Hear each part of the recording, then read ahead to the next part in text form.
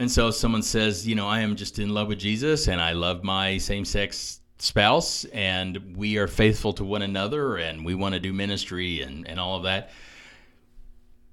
I'm not going to say, well, you fall outside the lines of these prescriptions. I'm going to say, I'm going to believe what you said. Mm-hmm. You love God and you're doing what you're doing in all good conscience. And you are operating under faith, working through love.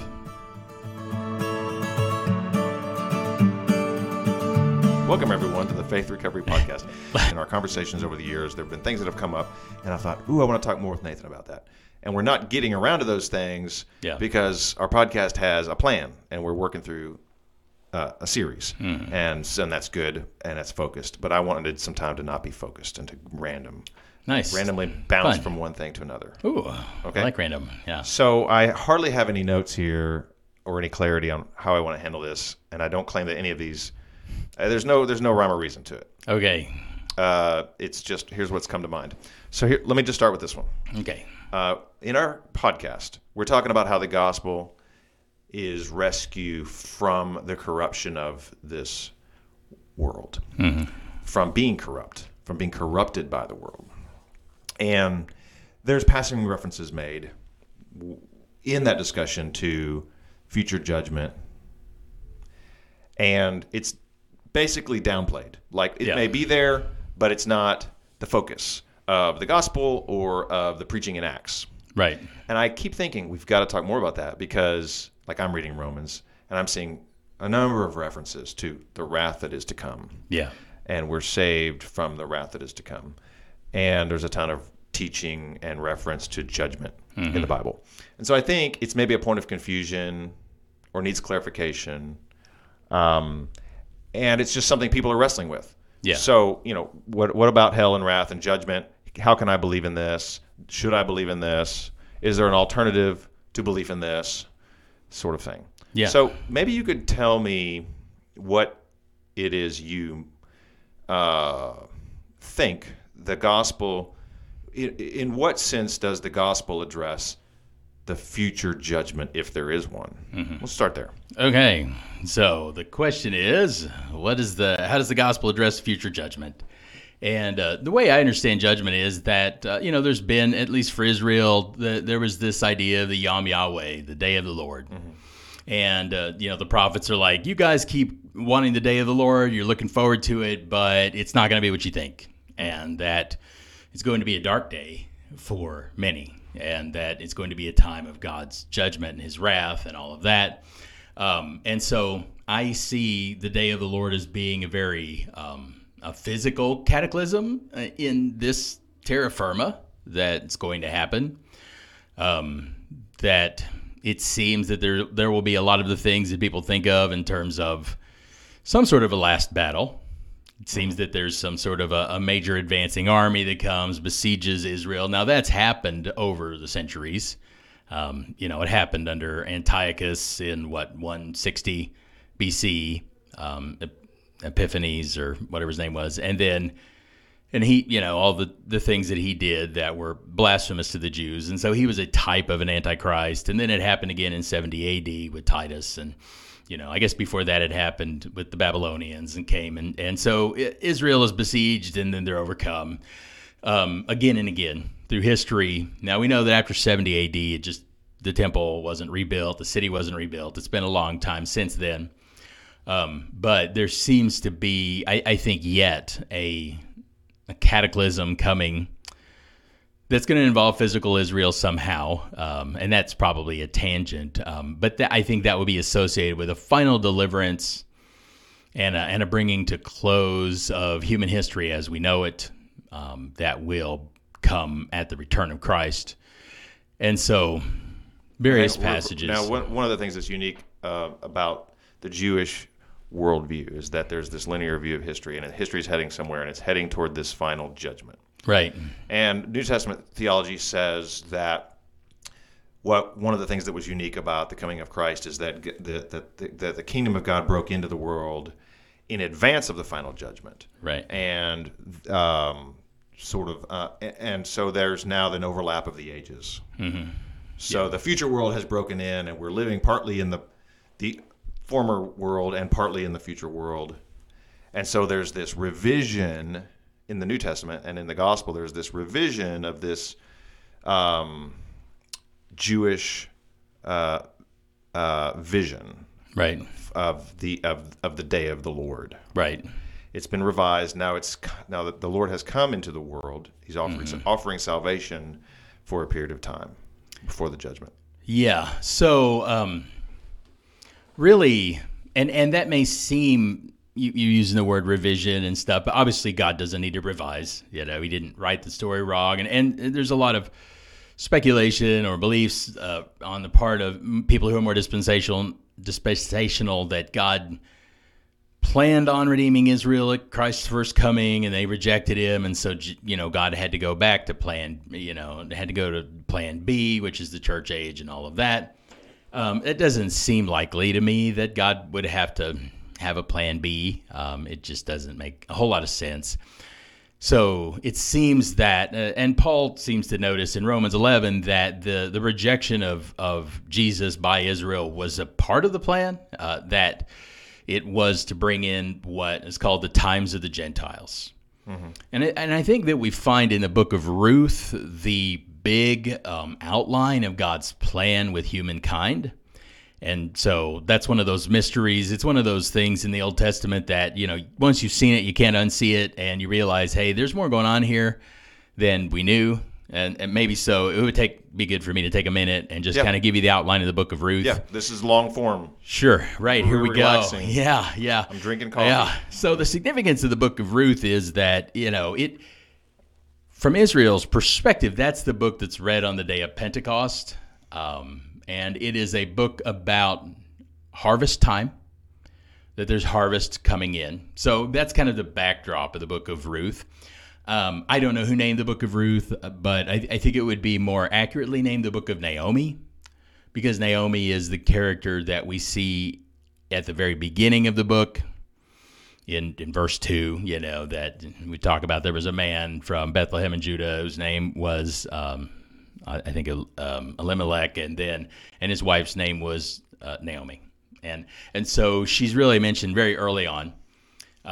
And that she's at the very end of the book, that there's this final chorus, and that the celebration isn't about Ruth, but it is about Naomi. And so the book really is the arc of Naomi.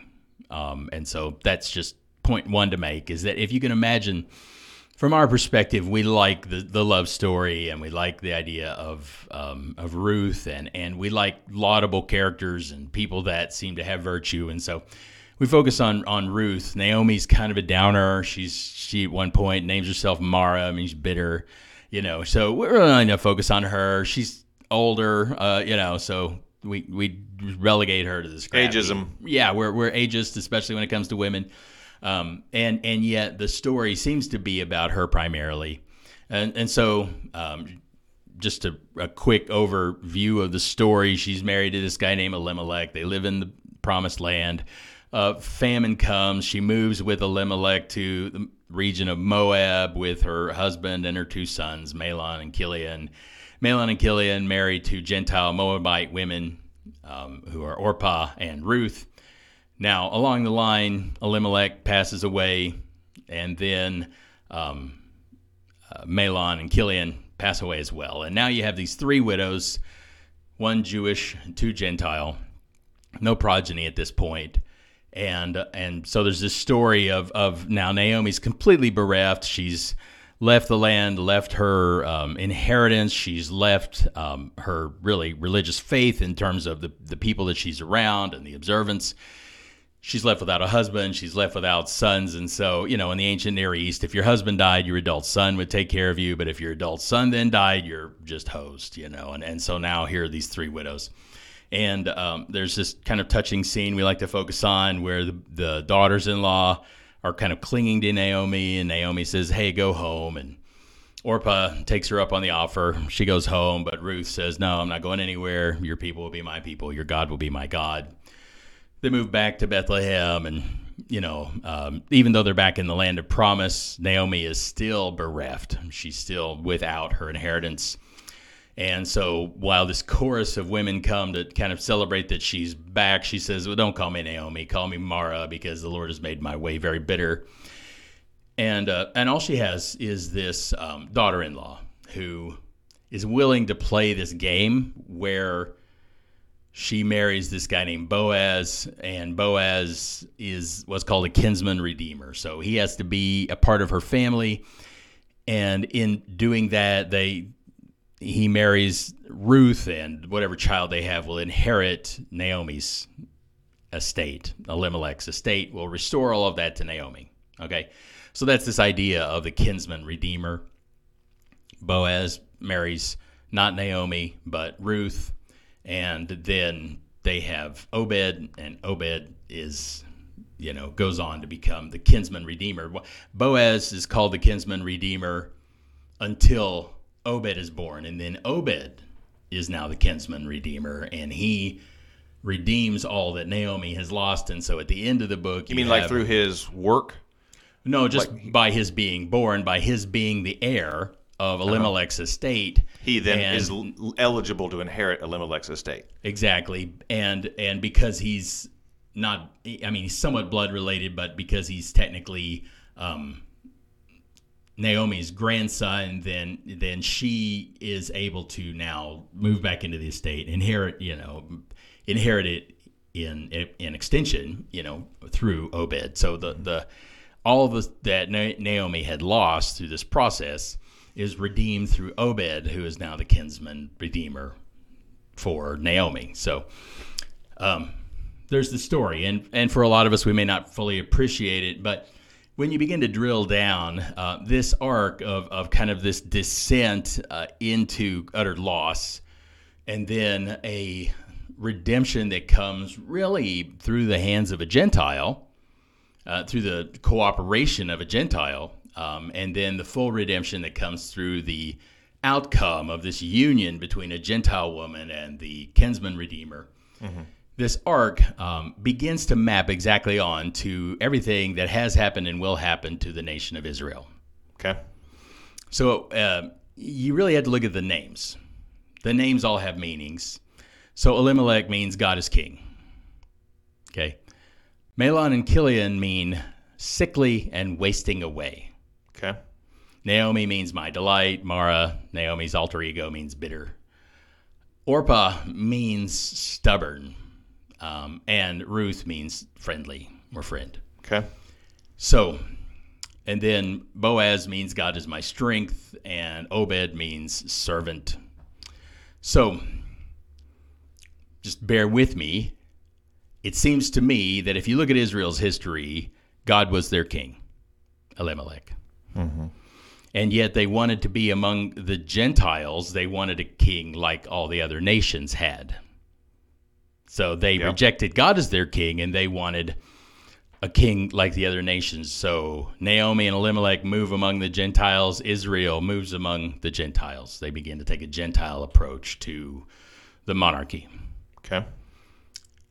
Quickly, that human monarchy splits into the northern and southern kingdoms, where Jeroboam takes 10 tribes with him, and Rehoboam, Solomon's son, is left with 2 tribes in the south and Jeroboam in the north. Mm-hmm. So there's a divided kingdom, Mahlon and Chilion. Neither of these are of that kind of, they don't fulfill the vision of God. They're sickly and they're wasting away. Mm-hmm.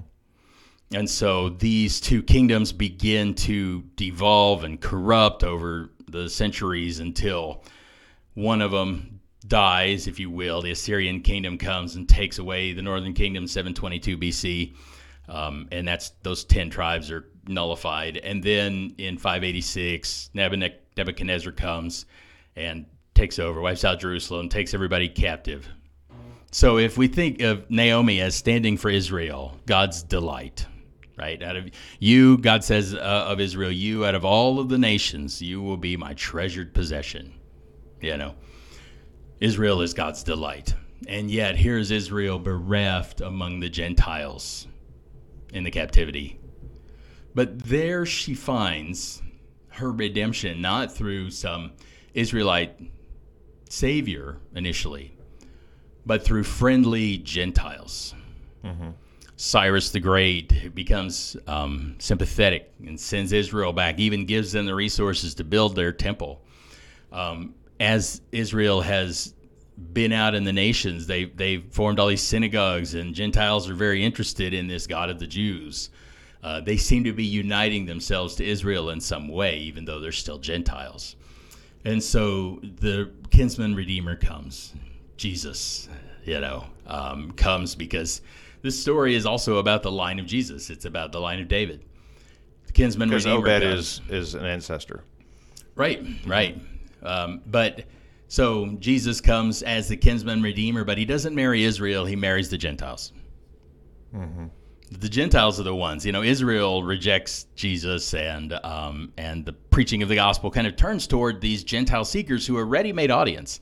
That Paul would go into these villages and towns. He would find the synagogue, and there were Gentiles who were listening at the window. They were interested in the God of the Jews, so they're friendly. Some of the Gentiles were stubborn, and some of them were friendly. Mm-hmm. And these friendly Gentiles then unite themselves to Christ, and I believe that we're in a period of gestation. In Revelation, it's called the times of the Gentiles. Mm-hmm. Daniel as well, that there's this, we talk about, I think it's in Luke, in the older language, it says that when the times of Mary's pregnancy had reached their end, that there's a period of time that is pregnant. Mm-hmm. And so I think that the time where the nations are being called in to this kingdom will reach an end, and then this coming, then Christ will, according to Paul, the Jews will begin to return to Christ. And I think it will be because of the faith that the Gentiles have had and all of that. And so when Jesus returns, he's not, his first coming is Boaz, and his second coming is Obed. And this Messiah is called the servant of God, and Obed means servant. And so not only, I think, is this a story of real people just because it's woven into a lineage, but it is an outline for God's plan with the whole world. God wants to bring everybody to him, everyone who believes. So when Jesus returns, there's going to be a redemption of what's been lost for Israel, but also an inclusion of all the Gentiles. So all that to say, why didn't Jesus just come and judge everybody right then? Because the plan has always been to include the nations in this big plan. So, but there's still coming a judgment. It's just coming at the end of the times of the Gentiles. Okay. The judgment that's still coming. Mm-hmm. What do you make of that? What do you think it is? Yeah. It seems to me that it's a time when God is going to reclaim the righteous. And it seems, and I did this recent video on this, but it seems that according to Daniel and other passages, Matthew 25, the people who've generally been righteous, they've been compassionate, they've been wise, that God is going to bring them back. And we say, well, where does that leave Jesus? Well, do you mean bring them back from the dead, or do you mean bring them back to him? What do you mean? mean? Both, from the dead and to him, that they are going to live in a renewed earth. It seems like from Isaiah 65 and 66 that there's this renewal of the earth, and that so Jesus is coming here. If there wasn't going to be a renewal of the earth, then Jesus wouldn't come here. He'd just call all of us to heaven and then just blip everything out of existence, It seems that this planet, that even the region of this planet that's called Israel, that it's important for some reason, that when John envisions the culmination of the ages, that there's this city that's coming down out of the heavens. It's not like we're all just being spirited away. Mm-hmm. Mm-hmm. So that there's going to be a time of judgment. It's not so much, and I've been thinking about this, when we say the wages of sin is death, well, people who died have died. They've paid the wages of sin. I mean, how vindictive do you have to be to dig somebody up and kill them again? Mm-hmm. Or kill them for all eternity, right. Whatever that would mean. Right. I mean, that would be pretty spiteful, especially if you said the wages of sin is death, especially if you said, hey, Jesus paid for your sins by dying. He didn't pay for your sins by suffering eternally in hell. I mean, it doesn't seem to be a one-to-one. Mm-hmm. If he paid for your sins by dying, then, it seems like that's been paid for. So it doesn't it seems that what Jesus came to do was to give us eternal life now. He can't, those who are his, we have been redeemed. We watch America's Got Talent. I don't know if anybody else does, but so you can get through America's Got Talent one of two ways. Okay, one way is you can go through several rounds of elimination and come out on top. That's one way.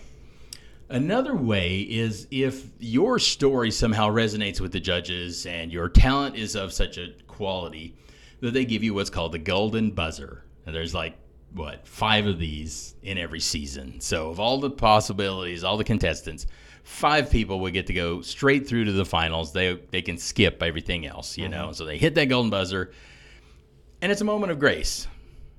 You get to skip the final exam. I mean, in this case, they still have the finals to go to. They're not just giving them the prize. But in the case of the gospel, it is that those who have faith in Christ, they get this golden buzzer of grace. And Jesus says they're not going to have to face this judgment as far as the question of whether they're in or out. Mm-hmm. So the judgment has been announced in advance. Right. And this is justification by faith. Exactly. So those who are of faith, we're being offered the golden buzzer. The blessings that come, and that we are, as you said, we are invited to live the kingdom of God norms now. And so the gospel is very much a right now thing. You mentioned Romans, where Paul says, look, I'm going around and I'm preaching so that I can lead the nations to the obedience that comes from faith. And then he talks about in Romans 1:18, he says, hey, I'm preaching this gospel, and I'm preaching it because the gospel is the power of God to salvation for everyone who believes, for the Jew first and also for the Greek. For in it is revealed a righteousness of God from faith to faith. For it is written, the just will live by faith. Okay? And then in verse 18, he says, for the wrath of God is revealed from heaven against all ungodliness and all unrighteousness of people who hide the truth in their unrighteousness. Okay? Then he goes on to describe how the wrath of God is revealed. That the wrath of God isn't necessarily, at least not as Paul conceives of it, revealed in some eternal suffering. It is revealed in the very sin that we begin to be mired in. That even in the prophets, it speaks of how God's wrath isn't so much this punitive wrath as it is a withdrawal of the decency that we're supposed to live in, and a leaving of humankind to our own devices. And so that's this wrath that's going on right now is the thing that the Gentile world is being given an invitation to escape. Mm-hmm. Do you want to live in the consequences of your own ungodliness, or do you want to be invited in among the people of God and to live a life that is joyful, purposeful, and happens to also be guaranteed to be resurrected and redeemed for all time, as opposed to everybody around the world who's lived, who it's yet to be decided, at least from our perspective. I mean, from God's, I don't think it is, but there seems to be a resurrection day where everybody, all who are in their tombs, will be brought back, whether that's bodily or not. It seems strange to give somebody a body just so you can kill them again, but Jesus says, don't be afraid of the one that can kill the body, but be afraid of the one who can destroy both body and soul in hell.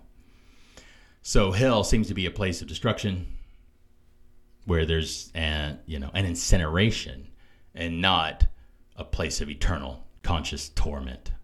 No, eternal conscious torment is those are like technical terms.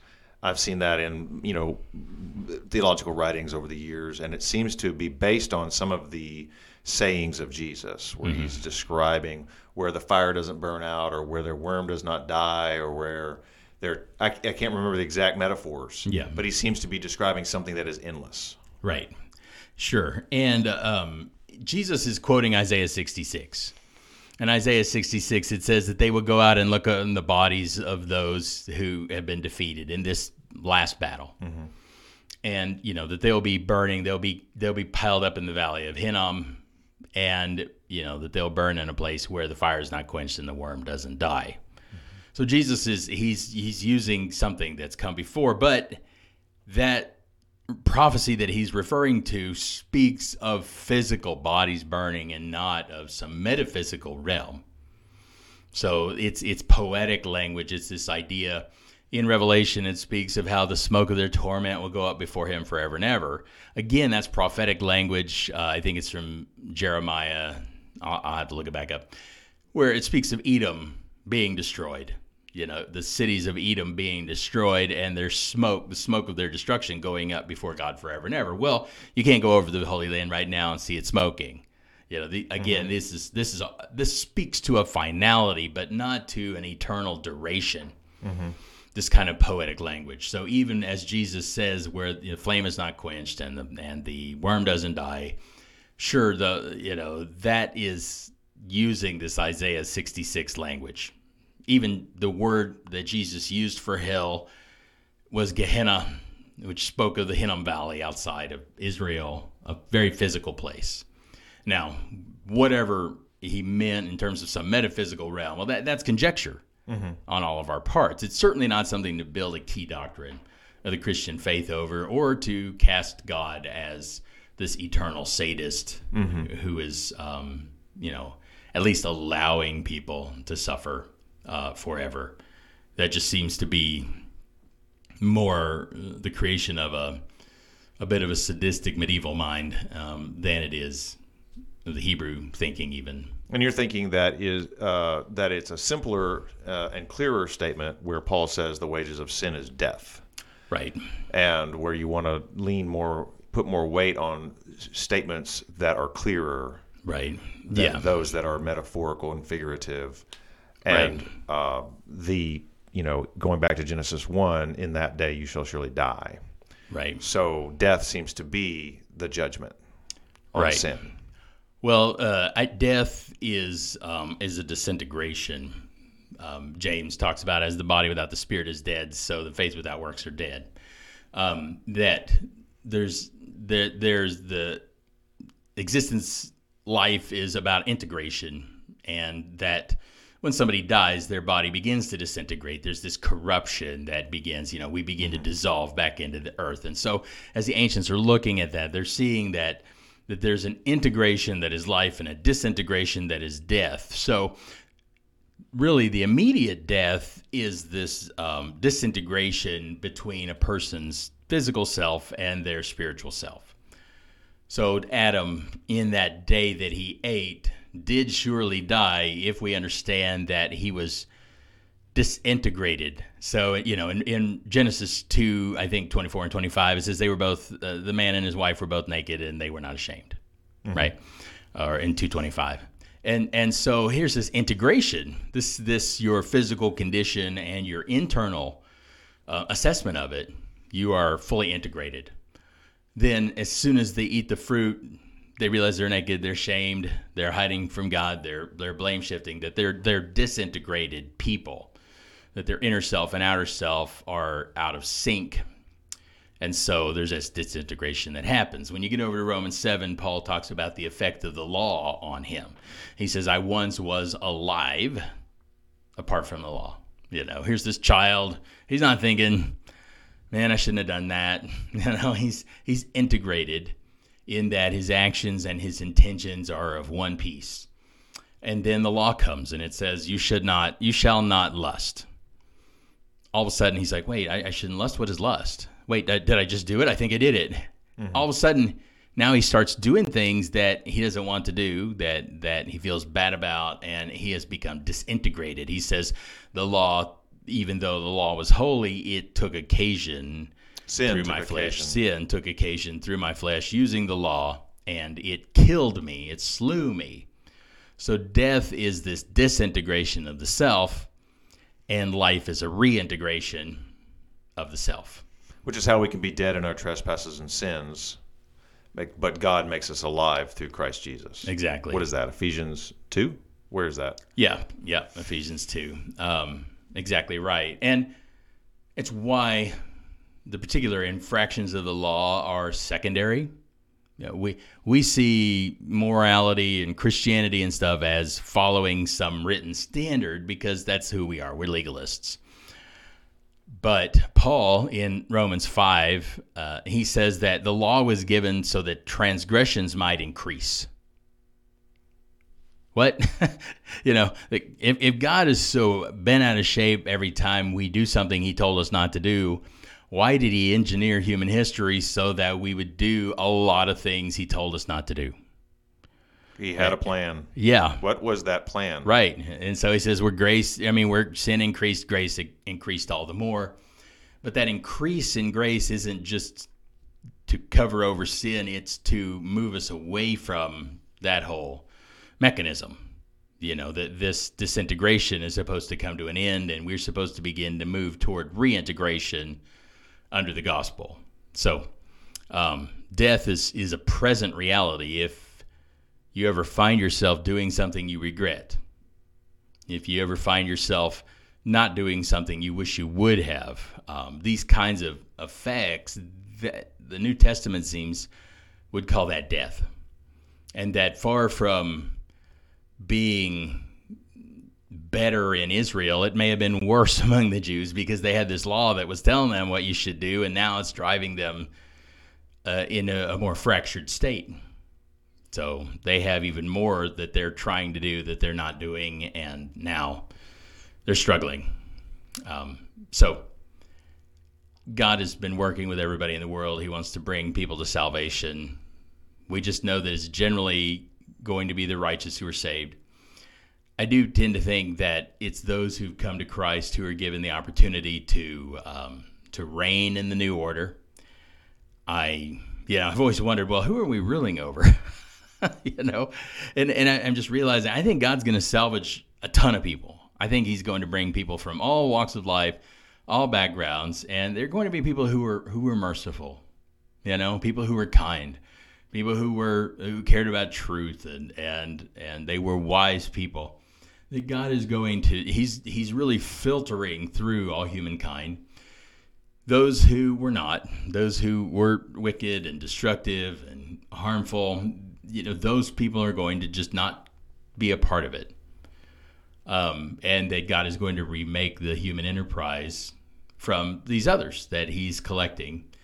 And that those who belong to Christ, those who've partaken of this, they've suffered with him, and they have partaken of the gift of the Holy Spirit, and they have been conformed to the image of Christ, that these are going to be God's children, his regents, his Christ co-heirs in a renewed creation where there's no death. Interesting. I've never heard that before, but it's bringing some things together. And we've touched on a number of things, and it's kind of happening again where you'll mention something and I'll think, oh, wait, we've got to go down that rabbit trail. And one of them is judgment according to works. And this is a big theme in New Testament theology. There's a lot of work being done on what do we make of the fact that in the Bible, judgment is according to works. Yeah. In the Old Testament and in the New Testament. Right. And that doesn't fit with our Protestant theology. Right. And you're talking about a way to make it fit. And you mentioned something, and it makes me want to cite Romans chapter 2, verse 6. Romans chapter 2, verse 6. For he, God, will repay according to each one's deeds. Yes. To those who, by patiently doing good, seek for glory and honor and immortality, he will give eternal life. Amen. That's what you're talking about. Right. While for those who are self-seeking and who obey not the truth but wickedness, there will be wrath and fury. Yeah. There will be anguish and distress for everyone who does evil, the Jew first and also the Greek. Yeah. But glory and honor and peace for everyone who does good, the Jew first and also the Greek. For God shows no partiality. Boom. Now that says what you're saying, but in Protestant interpretation, typically we say, well, Paul is maybe being hypothetical here, or he's setting up this standard that maybe theoretically exists, but no one can actually fulfill, and therefore that's why we need Christ to be saved, because there will be, in the end, nobody who sought for glory and honor and immortality. You could even support that from Romans 3, where just literally a few verses later, Paul says, for there is no one who does good, no, not one. Yeah. So you might justify that interpretation. Sure. Maybe you could address that for me. Yeah. Well, I think there Paul is speaking about he's including the Jews in that. And I think there's certainly the case that everybody has sinned and fallen short of the glory of God. And so we could say, well, only those who belong to Christ are going to seek these things. But what about everybody that lived before Christ? What about King David and Abraham and these others who didn't participate in this regeneration or hear the story of Jesus crucified or any of that? We'd have to suppose that they had some sort of secret knowledge that they didn't share with us, or that God was just saving people through the back channels all along. And then what about everybody that's lived before that? I do think that Paul says that those who seek these things will receive it, not those who achieve those things. Yeah, he doesn't say, right, I think that's a good point. He doesn't say these people are earning their salvation. Right. I don't think he's saying that. I think he's saying that there's a reward for seeking. Right. Yeah, and he's just saying, look, God is righteous. If you sought that, that's what he'll give you. If you sought yourself and all this others, then he'll give you what you sought, If it's like Galatians 6, he says, don't be deceived. God's not mocked. The one who sows to the flesh will from the flesh reap decay. And the one who sows to the Spirit will from the Spirit reap immortality. That there is this just appropriateness to judgment, that what we've pursued in life will be granted us in the resurrection. Daniel 12 talks about the resurrection, and it doesn't say those who believed in Yahweh or those who believed in Jesus will be raised to life. It says those who were wise, those who led many to righteousness, those people. Now, does that include somebody like the Buddha? I think it does. I think Buddha was wise. I think he led many people to righteous living. He called people away from self-indulgence and stuff like that. So does that include Socrates? I think it does. Does it include somebody like Mahatma Gandhi? I think so. So they seem to fit the profile of those who will be counted worthy to live in the renewed earth. I don't think any of us think that the very best Christian is going to be just pristine at the moment that they die. That they will have completely conquered all sin in their life, and maybe some have. I don't know. I'm certainly not going to rule that out, but I think we certainly don't want to plan on that. That most of us will think we've got some work left to do when we die, and we're assuming that God is going to make up the difference in the resurrection. Is he not able to make up the difference in other people too? What is it that how have they missed it? That he can't make up the difference for them. Well, he certainly can. And so that's kind of how I see that. So, would you include those who maybe heard the gospel but just couldn't grasp it at the time, but they still were people who, or maybe there were bad examples of Christians, and they just couldn't get their mind around it. And yet they were still someone who was seeking the good. Right. I think for some people, the way Christianity has been presented to them, that they would have to violate the principle of righteousness in order to become a Christian. And they just haven't been able to do that, and that's okay. If someone sees to become a Christian means to become a bigot, to become a Christian means to become some sort of a dogmatist or whatever, and they're just saying that is not the kind of person. That's not what this inner self is yearning to be. I can't go there without killing a part of myself. Then that person has kind of chosen righteousness over unrighteousness at that moment, even though unrighteousness was wearing a Christian face. So, what's God going to do? It is Gandhi lived in a occupied India, surrounded by professing Christians who were racist and oppressors. Mm-hmm. Yeah, he said something like, I would believe in Christ were it not for the Christians I know. Right. So now Jesus comes back and he's like, okay, all of you oppressors, you just happen to check a box. And you were Anglicans or whatever you were, and you believed in me. And you, Gandhi, well, you spent your whole life working for justice and mercy, but go to hell, literally. Mm-hmm. Well, that didn't quite jibe, and it's okay. I mean, hey, God's sovereign; He can do that. I wouldn't fight Him on that. I mean, hey, I'm excited to see what He's going to do. Just because it'll be interesting. Because I trust him, and I know that whatever he chooses is going to be the absolute best thing, and I'm just going to have to revise a lot of things.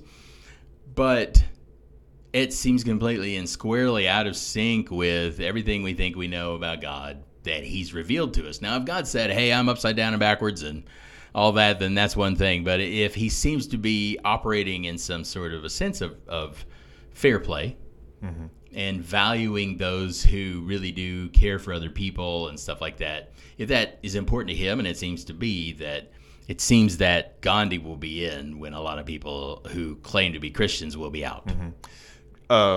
Abraham said, didn't he, will not the judge of all the earth do what is right? Exactly. Yeah. And so I think that it's okay for us to think in those terms. And I think that a lot of people are afraid to say, well, Jesus, they wouldn't say Jesus is not the only way to heaven. And I know that's a hard thing to hear for some Christians. But we're afraid to say that because we think it takes the edge off of evangelism, But I think to claim to have such a narrow view that the only people who are going to live forever are those who believe the message, the gospel message as we proclaim it, it really does kind of lampoon God. It opens us up to a lot of criticism, and a lot of that criticism can be found in the Bible.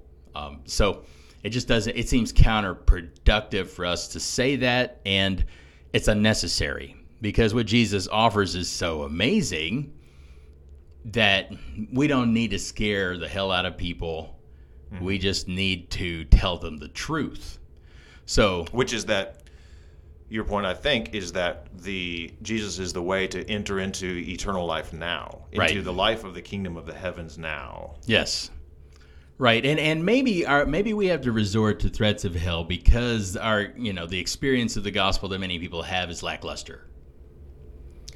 And the goal of the Christian life is not moral compliance. It's not some clean image. It is glory now. So, when Paul says the ones that he foreknew, he justified, and the ones he justified, he sanctified, and the ones he sanctified, he glorified. Yeah, past tense. Right. Romans 8. Right. And so there is a way of living that we've been invited into that is described as glory. So Paul runs a scenario with Abraham in Romans 4. He says, if Abraham, our forefather, had discovered something according to the flesh, he would have something to boast in, but not with regard to God. No, he's not saying that if Abraham had discovered something in the flesh, it would have been no value. He's just saying he would have had something to boast in. It just wouldn't have been with regard to God. So let's say you are somebody that you just care about the human race and you have maybe better than average human faculties, and you're able to go and maybe you start a nonprofit and you raise money and you alleviate the suffering of some people in the world. And you look back on your life and you think, I feel really good. Yeah, I did something good. Right, exactly. And you feel good about that. And I don't think God would take that away from you. I don't think he's saying, yeah, but you didn't do it with me, you didn't do it with faith, and you suck. He wouldn't do that. I think what that person missed out on, what this philanthropist missed out on, was this electric encounter with God. Was this touch of the divine, was this moment when you're out there and you've got no money and a house full of orphans and you just say, God, we got nothing, and somebody shows up at the door and they give you a check, for $5,000. That moment is worth everything. Yeah, George Mueller wrote about that. I'm sure you're referring to him, alluding to his journal, because he had experiences like that over and over again with his orphanage. Depending on God to provide, saw God come through. Sure, and just a merciful person who was an unbeliever could have done a similar thing. They just couldn't have done it with those kind of stories. And so we're invited to that kind of living. And I think when we make that the standard of the Christian life, that we're supposed to maybe not be George Mueller, but we are supposed to have regular intersections with just astonishing encounters, of God who is there to supply and to help. And for Paul, it was just a matter of just being forgiven was worth sinning. That sounds like a weird thing, but he's just saying, look, you could live a perfect life and live entirely parallel to God. You would never encounter him. It doesn't mean that he'll take that away from you or that he's threatened somehow by your goodness or that he needs you to fail in order to feel good about himself. It's just that if you never needed his forgiveness, you didn't get to have that intersection with him. And it's better to have sinned and had an intersection with God than it is to have lived a perfect life and never contacted him. Mm-hmm. Mm-hmm. I think that's what he's saying there in Romans 4. He's like, God wanted to give us this amazing encounter with him, with his grace, that there's something very rich to be had, and it's this life that transcends just good. You know, atheists say, well, hey, we can be good, that they're good, and I don't doubt that at all. Mm-hmm. There are a lot of good people who are atheists. I think a lot of people became atheists because they were good people. They were like, I can't buy into the kind of the slavery, the genocide, the stuff like that I see in the Bible, and I'm too good of a person to be a Christian. And they decided they can't believe in that God. They were good people, and they became unbelievers because they were good people. Sure. Okay. Yeah. So the argument traditionally is you have to have God to be good. Your point is no, you can be good without God. You just can't have a transcendent life without God. Right. And in the church and Christianity, we don't see it that way because most Christians don't have that transcendent life. Mm-hmm. And so we define it as in terms of a set of moral prohibitions, a base level morality. And we say that's Christianity. Well, it's not surprising that's not compelling to anyone. Mm-hmm. Nobody's like, so what you're saying is you're greedy, but you don't overindulge in alcohol. So you're not only are you greedy, you're also boring, right? It's like, wow, yeah, sign me up. Yeah. And wouldn't we rather be among people who maybe they drink too much on a Friday night, but they're authentic? Mm-hmm. They're not trying to project an image that's false. Wouldn't we rather be around those people? And if we would rather be around them, maybe God would rather be around them. And maybe that's a challenge. I'm just saying that the Christian call isn't get your ticket punched, be moral, and hopefully go to heaven with just this very few number of people who are Christians. But it is rather be changed and be conformed over time to the glorious image of the Son of God, with all that entails, all of the power, the access to God in prayer, the suffering. Peace and joy despite the suffering. Right. And then to reign with Christ as a co-heir, co-regent over the created universe for the duration of the next age. I don't know how long that's going to be. It says that we're going to be with him through the ages. But I think of all of human history as one age. So who knows how many different ages they're going to be. Mm-hmm. But for the next age at least, until this universe flickers out, then those who belong to Christ are going to be co-regents because they learn to suffer with him and they learn to believe, that trust in the Father with him through the crucible that is a fallen, unbelieving, hostile world, that we need the fallenness in order to be conformed to his image. Mm-hmm. It's why there's this gap, this delay, this silence for a week or whatever you want to call it. If you're talking about Daniel's 70 weeks, that there's this pause. Mm-hmm. Now that conformed to his image, is that like could one argue that that's a deeper level of love and therefore of morality that can only be had by the believer in Christ? Right. Yeah. And that I think that level is also glory, and I think that glory is also grace. That when we say, hey, we're not called to live by law, we're called to live by grace, that doesn't just mean we have an eraser in the sky for everything we do, and that we can just go out and cause harm and wreak havoc, and God's just going to forgive us, and not perfect but forgiven. It is that we are called to live a gracious life. So someone who's living by the law would say, well, what do I have to do? Mm-hmm. What's the minimum? Is it 10%? Okay, here's 10%. Mm-hmm. Someone who's living by grace would say, what's the need? Mm-hmm. I'll give. And until the need is gone, I'm here. Because that's grace. That's what grace does. That's why there's no tithe in the New Testament. Because we are under a different operating system that is one that picks up the pain and the deficiency of someone else and says, that's mine. I'm going to share that load. That's graciousness. It's Jesus had that grace.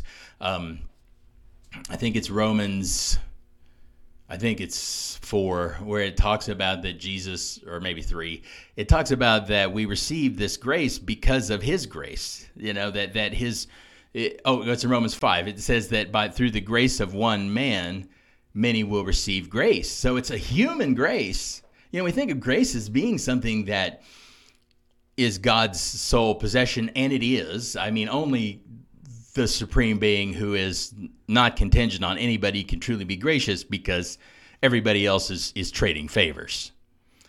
But if God invites us into his family, right, and says, my resources are your resources, we can now be gracious.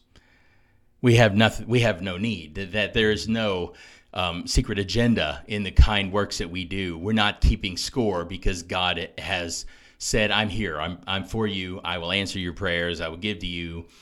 And so we now can live gracious. That's gospel living, and it's why we have to get away from the law and legalistic living, because that immediately puts a cap on the good that we do. All that to say, someone who maybe is an unbeliever or whatever, they're doing things out of empathy or a sense of fairness. It's innate. That's fine. At some point, they kind of hit compassion fatigue. They start to say, well, you know, I can't obviously give away everything I have. But the Christian can give away everything he has, because he knows more's coming. You know, and so he doesn't congratulate himself or pat himself on the back. He never becomes arrogant. He's like, I just gave away somebody else's stuff. You know, and so he's always able to be generous in a way that's shocking, and he never feels that anybody owes him anything, because he was just simply giving away what belonged to somebody else anyway. So there's this call to a gracious life that is glorious. So we think about glory as something that just catches our eye, something that it has a glint to it. It's something that stands out from the background. That's the life that should be normal for the Christian. So when Paul says all have sinned and fallen short of the glory of God, that should be the default. The glory of God is what we were made to be. And that is something that it shines out of the background. And so Jesus in the Sermon on the Mount says, don't invite your friends. Everybody does that. Invite your enemies. You know, invite the poor and the lame and those who can't pay you back. He gives these pictures of what a glorious life is. And a glorious life isn't one that's just trading favors. It's one that lives with a manifest awareness that God is for me, that he is with me, that he is my Father, and I'm a co-heir with Christ. And all of that it ought to reflect a totally different way of living. That's glory.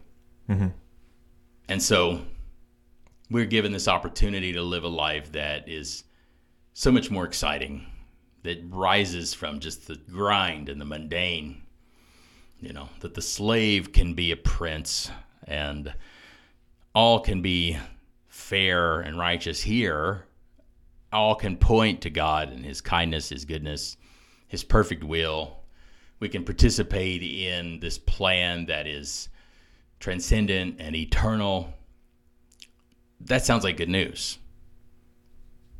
I don't think we have to resort to believe like I do or go to hell in order to happily proclaim that kind of good news. You have the opportunity to enter into this transcendent life, and to fulfill your original calling to be an image bearer. So I think this ties in, this glory that you're talking about ties in with being made in the image of God and our calling to bear the image of God. Right. And that's what's being restored in Christ. And if we've fallen short of the glory of God, but now we're being redeemed, that would mean as image bearers, we're sharing, we're displaying God's glory, and we're sharing in the glory of God. Exactly. And so that, you know, Paul talks about that we, with unveiled face, behold as in a mirror the glory of God. What do you see in a mirror? See yourself. Right. That's what we ought to see in the Scripture As we see Christ in the Scripture, we should see ourselves. We should see that we are being transformed into that image from one degree of glory to another, from glory to glory, that this becomes this drive that pushes us ever upward. I grieve over Christians who live this kind of life of vacillation between doing well and doing poorly. We have ups and downs and highs and lows in our mood maybe, but in our devotion to God, in our service to Him, that we ought to be able to be constant and to be in a mode of progress, because it's Him operating through us. It's predicated on His unchanging grace and His power. And so, if you want to know whether you are a legalist, well, look at the rhythm of your life. That the law does give power to sin, and we find ourselves in a fight with it. And we are in this kind of losing battle as we continue to lose ground and then gain ground. And that is the pattern of the flesh. But that there is a pattern that goes from one degree of glory to another as a person continues to fix their eyes on Christ and find that He is moving us ever forward. And so it's just a totally different existence, way of life that He calls us into. It's something worth living. And I think, I mean, hey, if your story could be, instead of being go to work, pay your bills, get married, have a couple of kids, try not to do anything terrible, do a couple of good things along the way, and die without too many regrets. That's story one, right? Story two, be invited into the grand narrative of this creation. Live in a partnership and a companionship with Almighty God. And lead who knows how many people to eternal victory and joy. So those are your choices. Which kind of life do you want to live? Seems like plenty of good news for me, and then the eternal part is like, I think that's something it's going to work out, but we can live with the confidence that where we're going to end up in that final day because of Christ. Mm-hmm. So now in all of this, so we're circling back around to our original topic, which is judgment. And I don't think you're really advocating for a view in which most people are going to pass the judgment. Yeah. I mean, the gospel you preach is the one Paul, gave us in Romans. And when he begins his letter to Romans, he describes human history as a really bad set of results. Sure. The Gentiles and the Jews have both failed and are under the power of sin. Mm-hmm. And the gospel rescues us out of this corrupt society. Yeah. And so there is this future judgment that, and I notice as I kind of also subscribe to the view in Romans 1 that the wrath of God is his handing us over and our becoming ever more corrupt. Mm-hmm. And yet, as you read on, there are references to the future coming wrath. So you can't just subscribe to that first view of wrath as like a way of excusing yourself from believing that there's a future judgment. Right. And I think a lot of people are doing that these days. And that's one of the reasons I'm asking this question is people are looking for a judgment they can believe in. A wrath they can believe in. Right. And one of the ways we try to do that is we say, well, the wrath is just the wrath of God is just the mess we're making of our lives here, and that's bad enough. Right. But in reality, in Paul's thinking, the same Paul who gave us the gospel, he's talking about a future wrath, a future judgment. Yeah. Yeah. Well, I mean, if there's going to be a future redemption, there must be a future judgment, because God is not coercive, and so those who have chosen against him, I think no matter where you come from, that there's always this kind of defining moment in people's lives where they've just decided, it's dog eat dog and I'm not going to be eaten. And so people begin to live for themselves and in ways that are dangerous and harmful to other humans. And those people just don't have a place. They're not going to have a place in a redeemed creation. God's not going to... They don't want God, so they won't have God. Right. Which is one way I think about it. Right. Which is why Paul says the ones who sought the ones who longed for that. Jesus says, if you hunger and thirst for righteousness, you will be filled. those who really wanted that in life, they will. And they will probably be the minority, I'm sorry to say, because of these corrupting influences in the world. But that's what the gospel's for. It's to push back against that. But yeah, what's interesting is that the final judgment comes in the section that's addressed to the religious Jews. He's saying, hey, this wrath is coming on the world, and it's manifest out there among the pagans.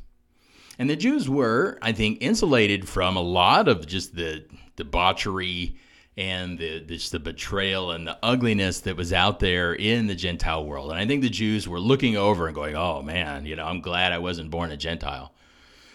And yet Paul says that, hey, you Jews, if you look over there and say, I'm glad I wasn't born a Gentile, you're committing the same kind of a sin in that you really see yourself as a judge.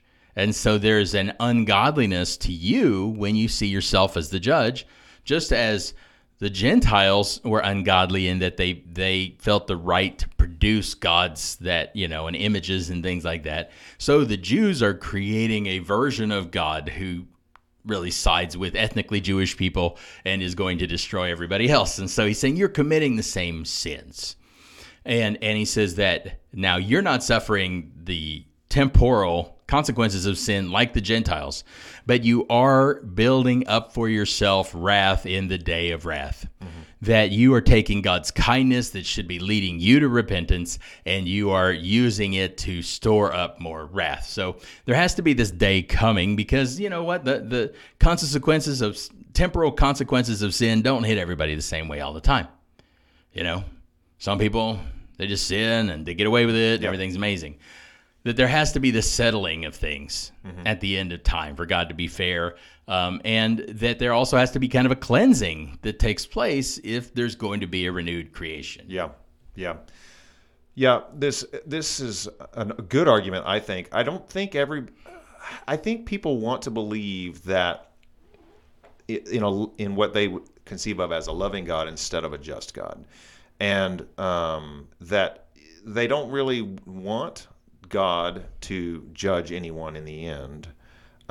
They want God to forgive everyone in the end. Mm-hmm. And at least this is, I think, a view that's out there and it's being promoted. And I think there's pressure on us to embrace this. And yet I don't think people have really thought it through, because we're not worshiping a God worthy of worship if this is not a God of justice. Right. What is your response to that? Well, and I would say, yeah, definitely, and that we are, there is just a lot of injustice that's happened. This first murder, Cain and Abel, that there really hadn't been a prohibition against murder at that point. And so Cain is not called upon to pay the penalty for murderers.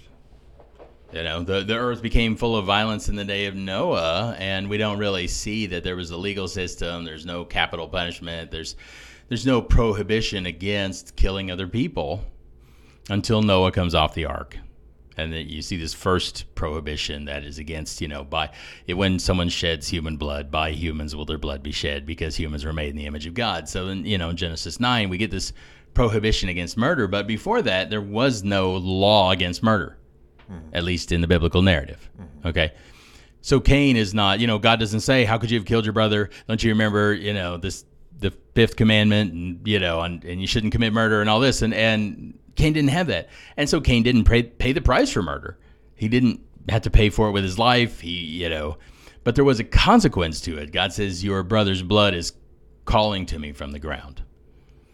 That there's this blood of the innocents that is a spiritual pollution, that there is something within our environment that it calls out for those scores to be settled in some way. And so that God has to be the arbiter, because he's the only one outside of the courtroom. He's not a plaintiff or a defendant in this, he is a plaintiff in that he himself has been treated unfairly when people fail to worship him, but he's outside of our squabbles with one another. And so, there are certainly people who've lived their life taking advantage of others, preying upon the weak and all of that. Are those people going to receive the same destiny as those who sought good and tried to elevate other people and stuff like that. It doesn't seem. It seems that while people are trying to defend God's honor by saying, well, he's not going to judge people, they're not quite getting the notion that there are really, really bad people out there who've done really, really horrible things that need to be accounted for. And so that doesn't seem like a loving God to me, someone who would ignore what this cry for justice, for satisfaction. So that's important, I think, as a part of judgment. But also this notion that people have withheld from God the worship that he's due, that they're out of sync with the created order. They just don't have a place in creation. That the ancient sin, you will be as God.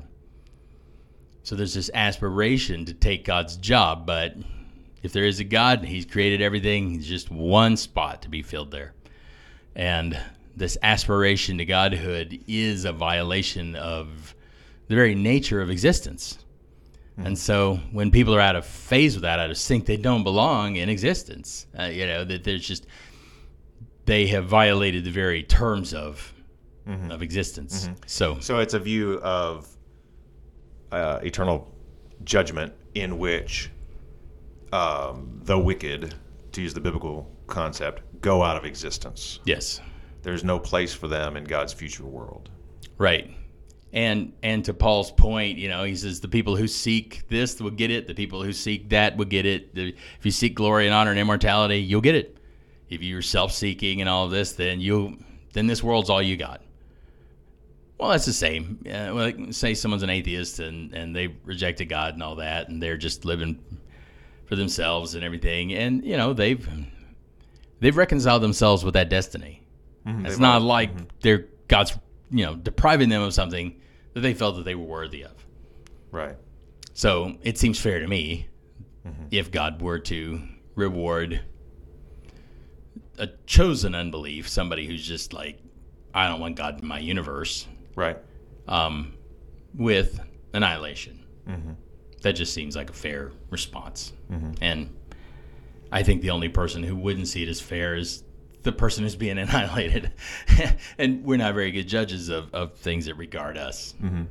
So, I think there's definitely going to be a judgment. And we have to be honest with our own scriptures, I think, to be credible. A lot of this tendency to go all universalistic and everything is a tendency it's like a PR campaign for God. Maybe people don't notice that.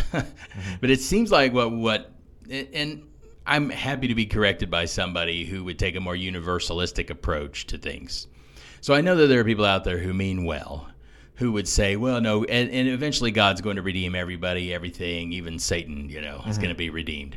And okay, you believe that, and you may have a scripture here and there, but the overarching tenor, the message of Scripture seems to speak to this idea of justice, of things being paid for.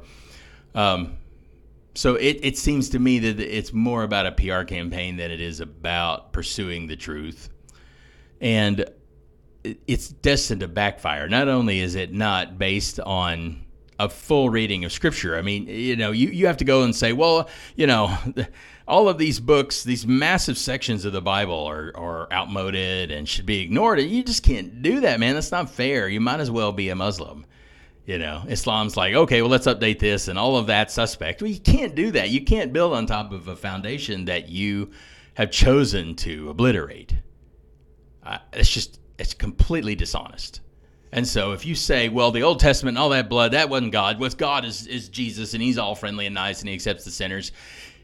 Man, Jesus believed in that God. He believed in the God of the Old Testament. Jesus came out of that narrative. Yeah, he cited those stories, and he talked about hell and judgment. Right.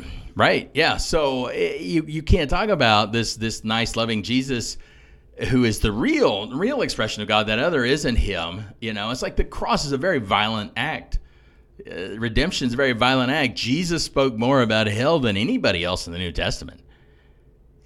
Yeah, and the cross itself is, in part, about justice. It is. And you end up having to redo the meaning of the cross, and you have to just basically, I think you just end up with moral influence theory. Like, right. He just died to show us love and to give us an example of love. I'm not sure even how to explain that without justice being part of the equation. Sure. But so let's talk about that. Let's focus in on the cross as an apologetic for the justice of God. Sure. Yeah. And I don't know. Yeah, justice of God, the holiness of God.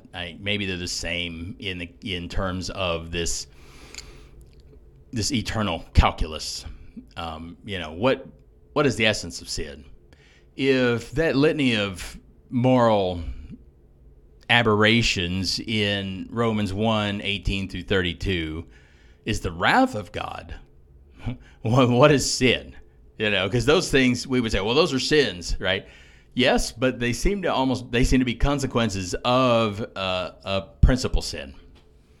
And the principal sin seems to be this ungodliness. Mm-hmm. And so God is aggrieved in that people have defrauded him of his glory.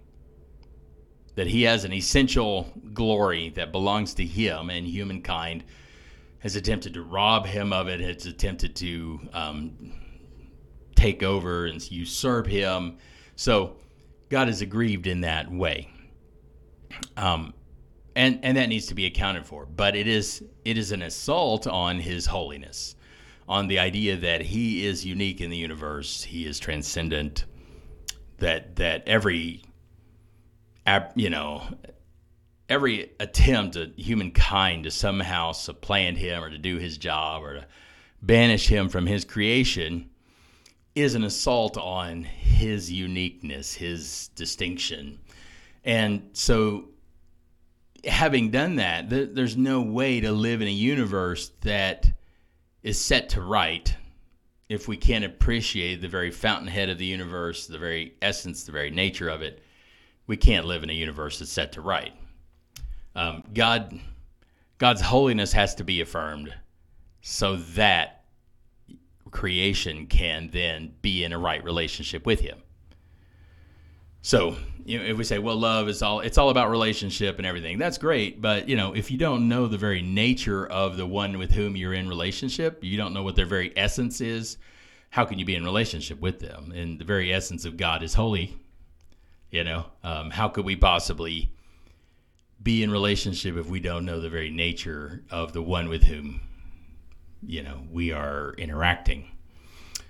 So that's why the fear of God is the beginning of wisdom, not the love of God.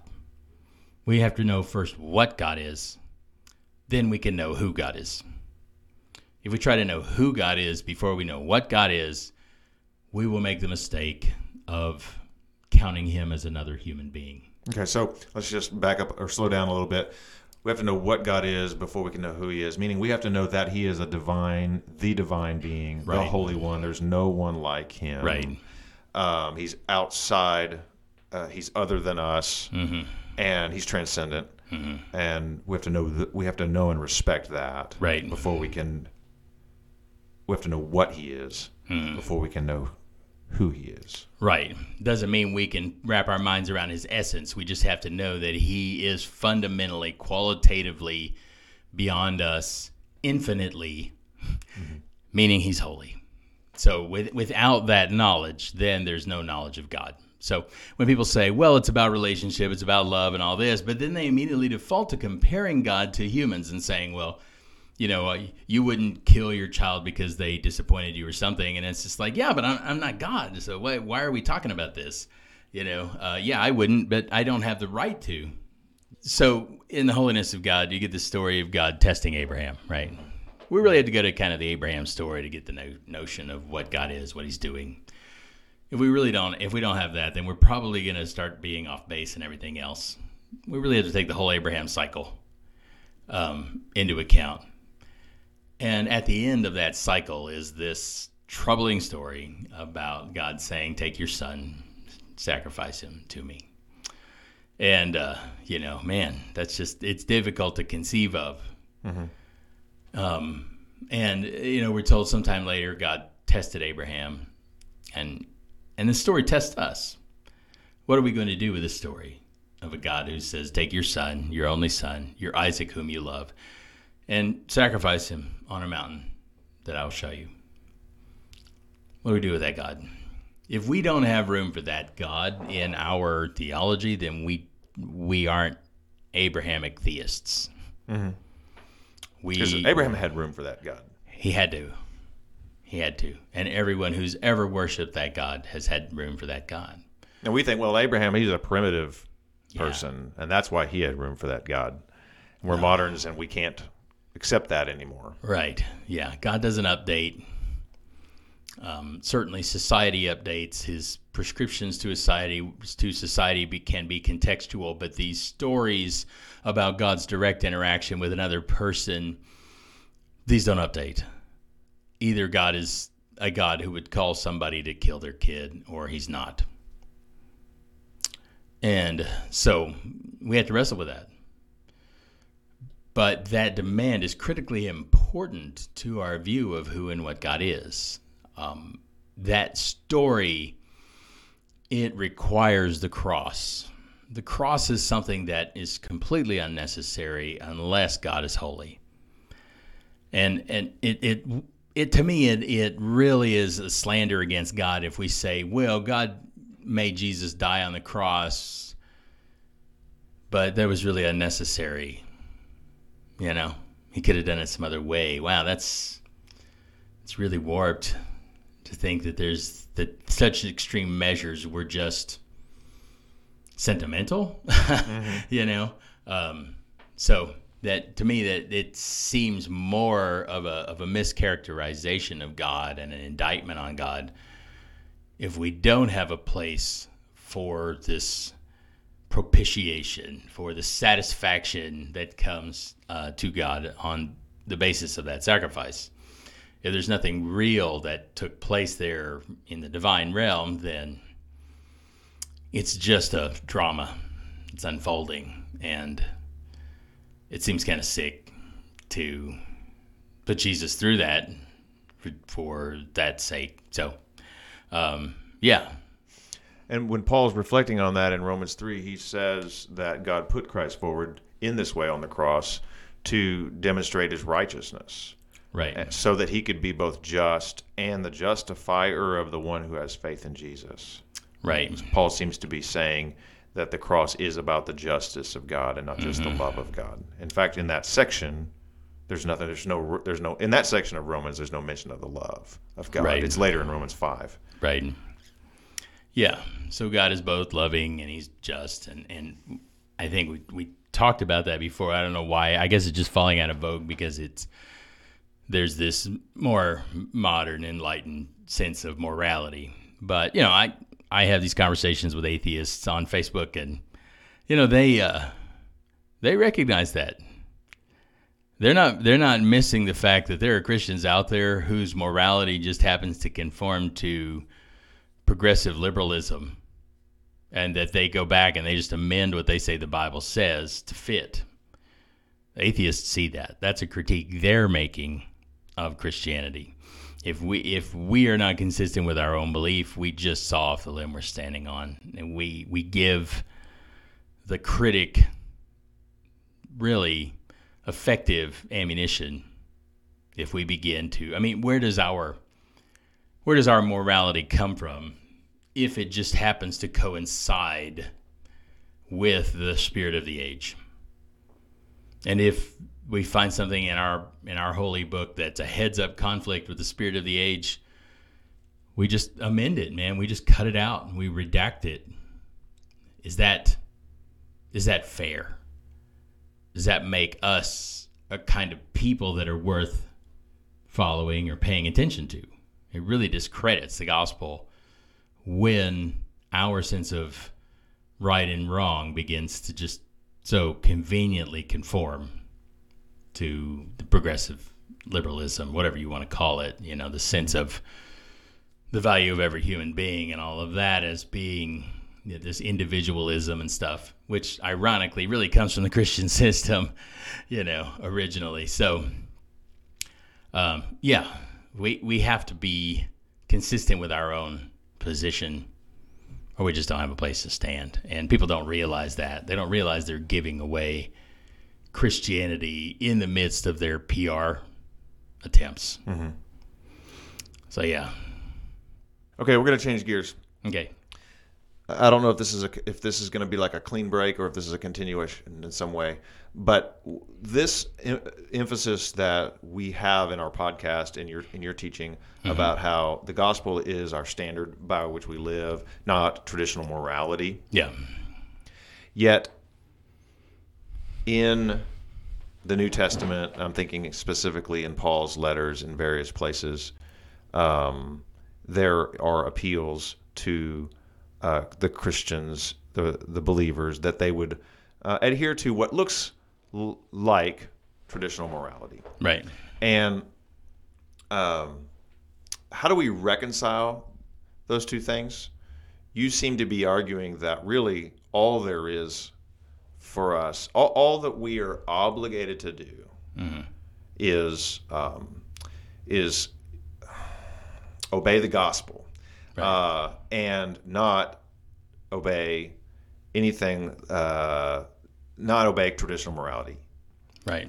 How do you reconcile the two?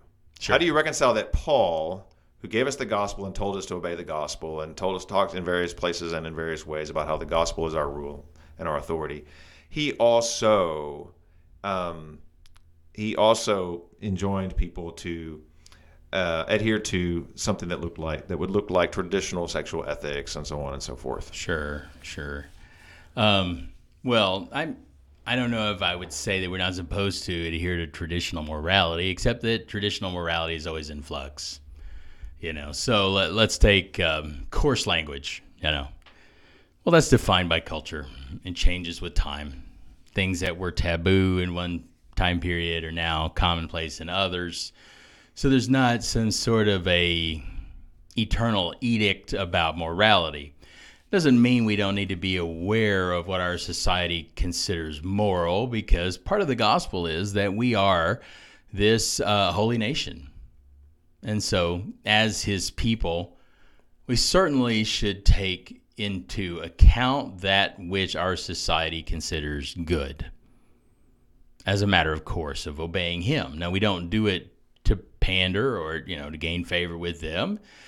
We don't just bow into everything that this society would say was moral, but we have to be aware of it if we're going to be a holy nation, if we're a city set on a hill. So for me, obeying the gospel would take into account morality as defined by the surrounding society. So let's say we've been talking about human authority and how we're free from that. So let's say someone in an honor-shame culture becomes a Christian, and their parents have been very authoritarian over them, even though they're an adult, because that's the society.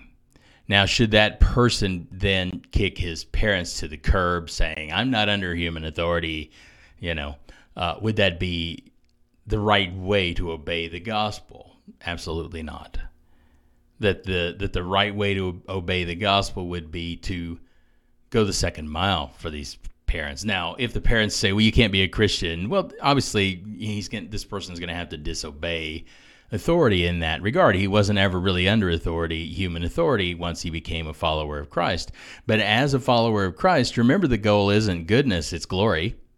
And so we are responsible now to become the most sterling example of a helpful adult child, a compliant adult child we can be. So let's say this person, before they became a follower, they would do what their parents wanted, but only the bare minimum, and only after a lot of pressure and cajoling. Well, that's the way somebody behaves if they are under compulsion. But let's say now this person has been set free, and he's taken to heart that everything he does in the name of the Lord, and that the Lord is associated with his actions, and that the best thing he can do is offer to the Lord his love through his parents. And now he begins to offer them even more support, even more affirmation and assistance, that he anticipates what they might even ask for before they ask for it. Now he's living truly free. He's living in response to the gospel, and he is transcending the cultural right and wrong norms. I think that's the kind of thing that Paul was calling people to. It's the kind of thing that Jesus was calling people to. When he says, don't resist an evil person, if someone compels you to go with them 1 mile, go with them 2. So that we declare our liberty not through resistance, but through transcendence. In that 2nd mile, we take that first one back. Someone has forced us to go with them 1 mile, but they didn't force us to go the 2nd. Mm-hmm. And in taking that 2nd mile, we had to go the first to get to the 2nd, and so the 1st mile becomes ours as well. And that's obedience to the gospel in the context of a society that has moral norms. In addition to that, the morality that comes from resurrection power is necessarily one of self-control. So the notion of excess, of addiction, of unchecked lust, libertinism, that there's this woven into the gospel ethic is this desire and willingness to crucify the flesh. Mm-hmm.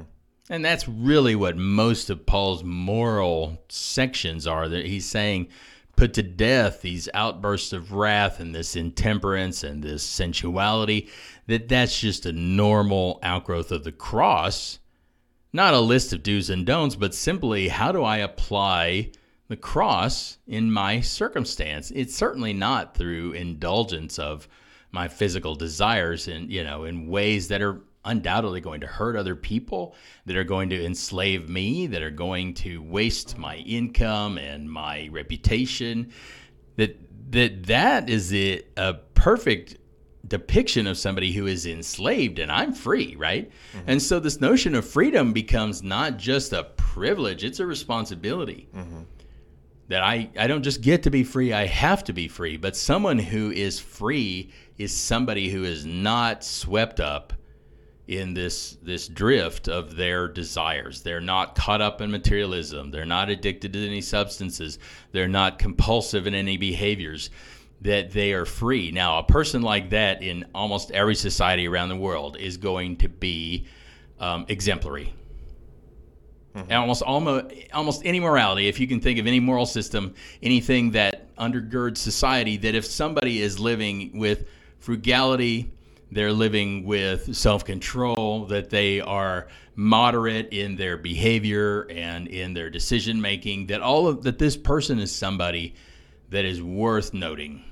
Mm-hmm. They're a credible human being in every society that I can think of. And so, yes, we have to account, I think, for morality, but not because it's traditional and not because it's moral. And yet, there are things about traditional morality, or at least some parts of traditional morality, that are inherent to how God made us. Right. I would say that morality in and of itself is a construct. Morality. What does morality concern? Right and wrong. Anything that is not at the essence of existence is a construct, okay? Mm-hmm. And so let's go back. Let's rewind everything. Now we round it all the way back to Father, Son, and Holy Spirit, eternity past. Mm-hmm. Was there morality? So there was love. Right. But was there morality? And I think there was faith. You have to have faith in order to have love. Faith in terms of just an abject trust in the other. Yeah, that's all. Morality is just what comes in when evil has polluted that purity of faith and love. Mm-hmm. Because morality exists when there's a contrast between good and when there's evil. Yes. When there's good versus evil. Evil has to exist for there to be morality. Morality is this historical project to be good instead of evil. Right. That gets just, that's not the ultimate. That's the penultimate. That's just as old as the tree of the knowledge of good and evil. And so the knowledge of good and evil, is a lot of people see Christianity as being about morality, about ethics, about the knowledge of good and evil. But what was the result of the pursuit of the knowledge of good and evil? Was that the thing we were supposed to aspire to? Knowing good and evil? Yeah. Yeah, now we know it. And where did that get us? Right. Yeah. I mean, there are two trees, not the tree of good and the tree of evil, not the tree of life and the tree of death, but the tree of life and the tree of the knowledge of good and evil. Mm-hmm. Life, eternal life, good and evil. Mm-hmm. That those are not. So on the one hand is this call to transcendence, glory, faith, and on the other hand is this traditional morality, ethics, right?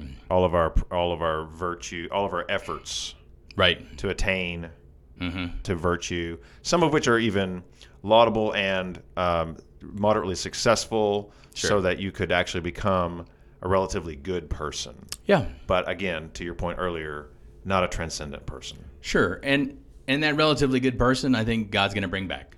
Mm-hmm. I mean, God loves humankind. He created us. He doesn't want to throw us away. There are passages in Scripture that say, like in Job, I think it's 14, where he says, you'll long for the creation that your hand has made. That resurrection, the hope of resurrection, is a belief in a faithful Creator who didn't just create us to have us disappear, but really wants to retain us. And so, I think we have to have a pretty broad notion, man.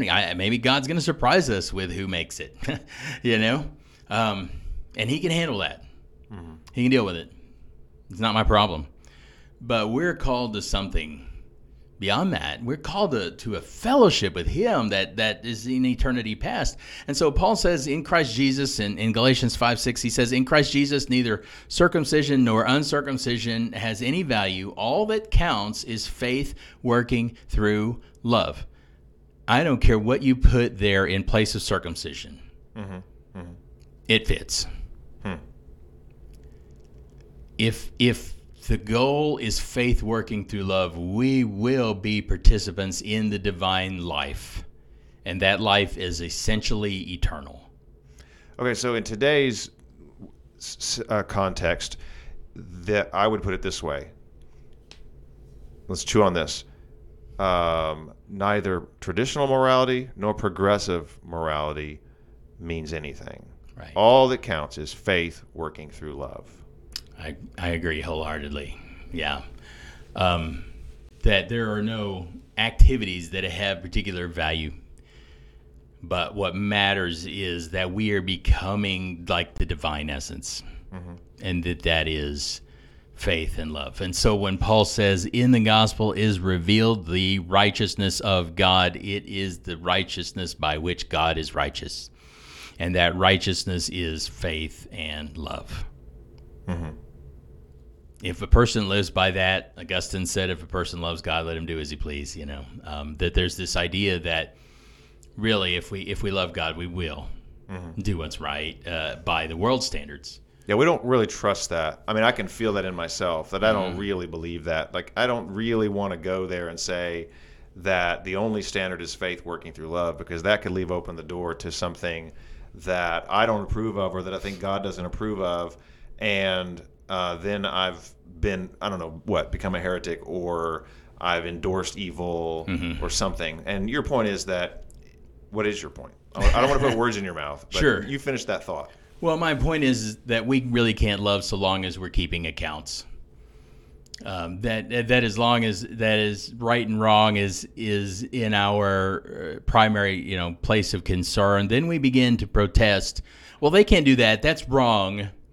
And we begin to play the victim and all of this, instead of just entrusting ourselves to God and saying, and letting go of this expectation that right would be done and wrong would be conquered, that we just trust Him and love. That there really are two economies, and only one can be in operation at a particular time. We can either be people who are operating on the principle of grace, that's just this love, this faith is going beyond a sense of what someone's owed or whatever. Or we can operate in traffic in trying to keep accounts and these notions of right and wrong that are constructs, that are in flux, that change from culture to culture, and are really penultimate. They just aren't the essential thing. Talk to people like in their marriage, and they protested, my wife, she can't do this, it's not right. And I'm like, who cares? Who cares if it's right? That's not your problem. Your problem is, do you love her? Are you going to love her? And so I think that if we are choosing this kind of gracious living, we will be these glorious people. We'll become something better than what human morality would call us to. And human morality, or just morality, let's just call it morality. So moralism always becomes self-righteousness. And self-righteousness is what Paul said in Romans 2 was going to bring the wrath of God on the Jews. Mm-hmm. So, how do you become righteous without becoming self-righteous? Because you dare not become self-righteous. Mm-hmm. And I think what we're threatened by most of the time, what's threatened is our self-righteousness more than our righteousness. And that's a scary thought. I don't want to be that person. We are threatened more by our self-righteousness than by our righteousness. Can you clarify what you mean? Sure. So when I say, well, I don't want to just say the only thing that counts is faith working through love, because that might mean that somebody would do something that is immoral and justify it in some way, right? Mm-hmm. But what I think is resident in the hearts of a lot of people is that there is a comfort in having real clarity about a prescribed right and wrong, and it allows us to stay on the right side of it, and that gives us a comfort. We don't like the uncertainty of setting other people free. Mm-hmm. But so long as we say, well, the good people are the ones who do X, Y, and Z, then we're always going to compare ourselves to others. Mm-hmm. And in the New Testament church, that there seems to be this insistence that people who have very different moral configurations be together in one group. Mm-hmm. When we get to like Romans 14, and Paul says, hey, some of you eat meats sacrificed to idols, and some of you eat only vegetables. And we think, well, that's a tertiary issue. That's not important. Who cares? Man, they cared. Mm-hmm. It's not fair to them to say that doesn't matter. Mm-hmm. But yet Paul had room for people to even get it wrong. Mm-hmm. To do things that maybe were completely off base and still be in. Mm-hmm. Because he was sure that God was working in them, and that the gospel was continuing to bear fruit, that the Holy Spirit was actually alive in them, and that they would come into that conviction. And so I can't say to you, hey, what you're doing is wrong. And it's wrong in every setting, in every circumstance, and you can't be here if you continue doing this X, So let's go back to prohibition. If you drink alcohol, you're wrong, you're out of this church. Okay, there was a time when that was there wasn't black and white. I mean, there wasn't any gray area. That was black and white. You drank alcohol, you're out, right?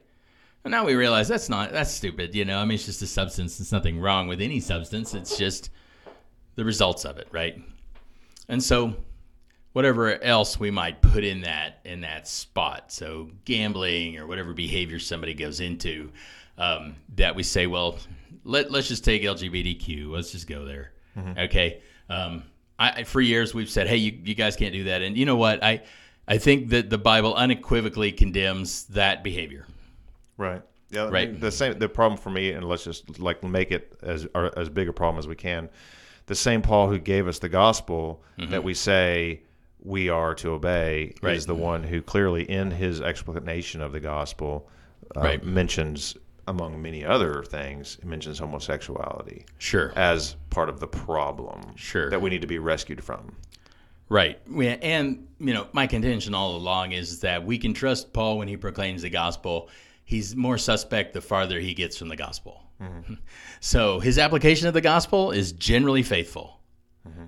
His application of the Bible, not as much, at least to actual directives. So we really have to be true to his core message, and that's what he would have wanted us to do. Mm-hmm. And so we talked about the issue of women, right? And we know that the closer to the core is that there is no male or female, right? There is no slave nor free, Jew nor Greek. All are one in Christ. That's closer to the core of the gospel message than the instructions about women being quiet in the church. Mm-hmm. We get that? And so if we have to choose, and they are incompatible, you can't say, oh, they're of equal value, they just need to be quiet. That's tough. Mm-hmm. That's a hard sell. So you have to pick. And I think that, and so as we get closer and closer to the core of Paul's, when Paul says nothing matters but faith working through love, that seems like pretty near the core application. Mm-hmm. As we get farther out to specific behaviors, we're getting more into Paul's own personality, his context, what everybody knew to be wrong. He's not making homosexuality wrong in what he's saying. Mm-hmm. He is assuming everybody agrees that it's wrong. Right. Or, I mean, at a minimum, that his readers with their Jewish background, or at least Jewish informed background, right, would agree that it's wrong. Sure. And, I would argue, hey, nature seems to suggest that this isn't the way to behave, That it's not how God made us. You have a peg and you have a socket, there are things that it doesn't make sense to do that. Although it makes sense to some people. Right. And I would argue, but at the same time, the core of the gospel is faith working through love. So as society continues to change, and we have to account for society, we do. We have to at least have room for the possibility that there's somebody who's totally in love with Jesus, who is able to be in a same-sex relationship in all good conscience. And at the very minimum, we love them and we accept them. And if they require that we celebrate what they're doing, I can't. Mm-hmm. I won't officiate a same-sex wedding. I'm not going to teach officially that God likes that or he endorses that way of life. At the same time, if somebody comes, because we have enough evidence now that people seem to be bent in that way under some circumstances, and that they do that, and that they may have no conscientious problem with it at all, especially as it becomes normalized in our society. And so if someone says, I am just in love with Jesus and I love my same-sex spouse and we are faithful to one another and we want to do ministry and all of that, I'm not going to say, well, you fall outside the lines of these prescriptions. I'm going to say, I'm going to believe what you said. Mm-hmm. You love God and you're doing what you're doing in all good conscience. And you are operating under faith, working through love. And call them to that standard. Yes. But not to traditional morality. No, because what is traditional morality? Again, it's just based on where you are, and morality is penultimate. There's a case to be made that if in the resurrection there will be no male or female, then none of it makes sense. Mm-hmm. On the other side of it, I can argue both sides. On the other side, marriage is a picture of Christ in the church, that there needs to be unity and diversity for this oneness to take place. Mm-hmm. And so my doctrine on marriage is it's got to be hetero in order to fulfill that picture. Mm-hmm. There must be a heterogeneity to it, because it is a gospel call for all that is different to come together into one. That Galatians 3:28, there is neither Jew nor Greek, bond nor free, male nor female, is this coming together into one. Mm-hmm. And the farther apart you are in your categories, the more of a miracle it is that you're coming into one. So that a man and a woman can come into one, can become one, is a great miracle. It is just a powerful thing. I don't see the equivalent in a same-sex couple. So if someone were to ask me, what do you think marriage is? I'm going to have to say it's between a man and a woman. Mm-hmm. Do I, Because you don't get a new definition of marriage out of the gospel. No. Marriage is something that goes back to the beginning, Genesis 1, 2, and 3. Right. And you can't escape that. No. It's an artifact of history and of the creation story. Right. And we don't get a new definition of it in the gospel. Right. We haven't been given one. Mm-hmm. But if somebody is, say they come to us, let's say they're transgender and they've already been through the transition surgery and they're married to somebody of the opposite sex, I guess, or whatever. And, do we say, well, you guys are going to have to get divorced before we baptize you? Right. That doesn't seem to square, to jibe with this idea of the gospel as being this transcendent truth.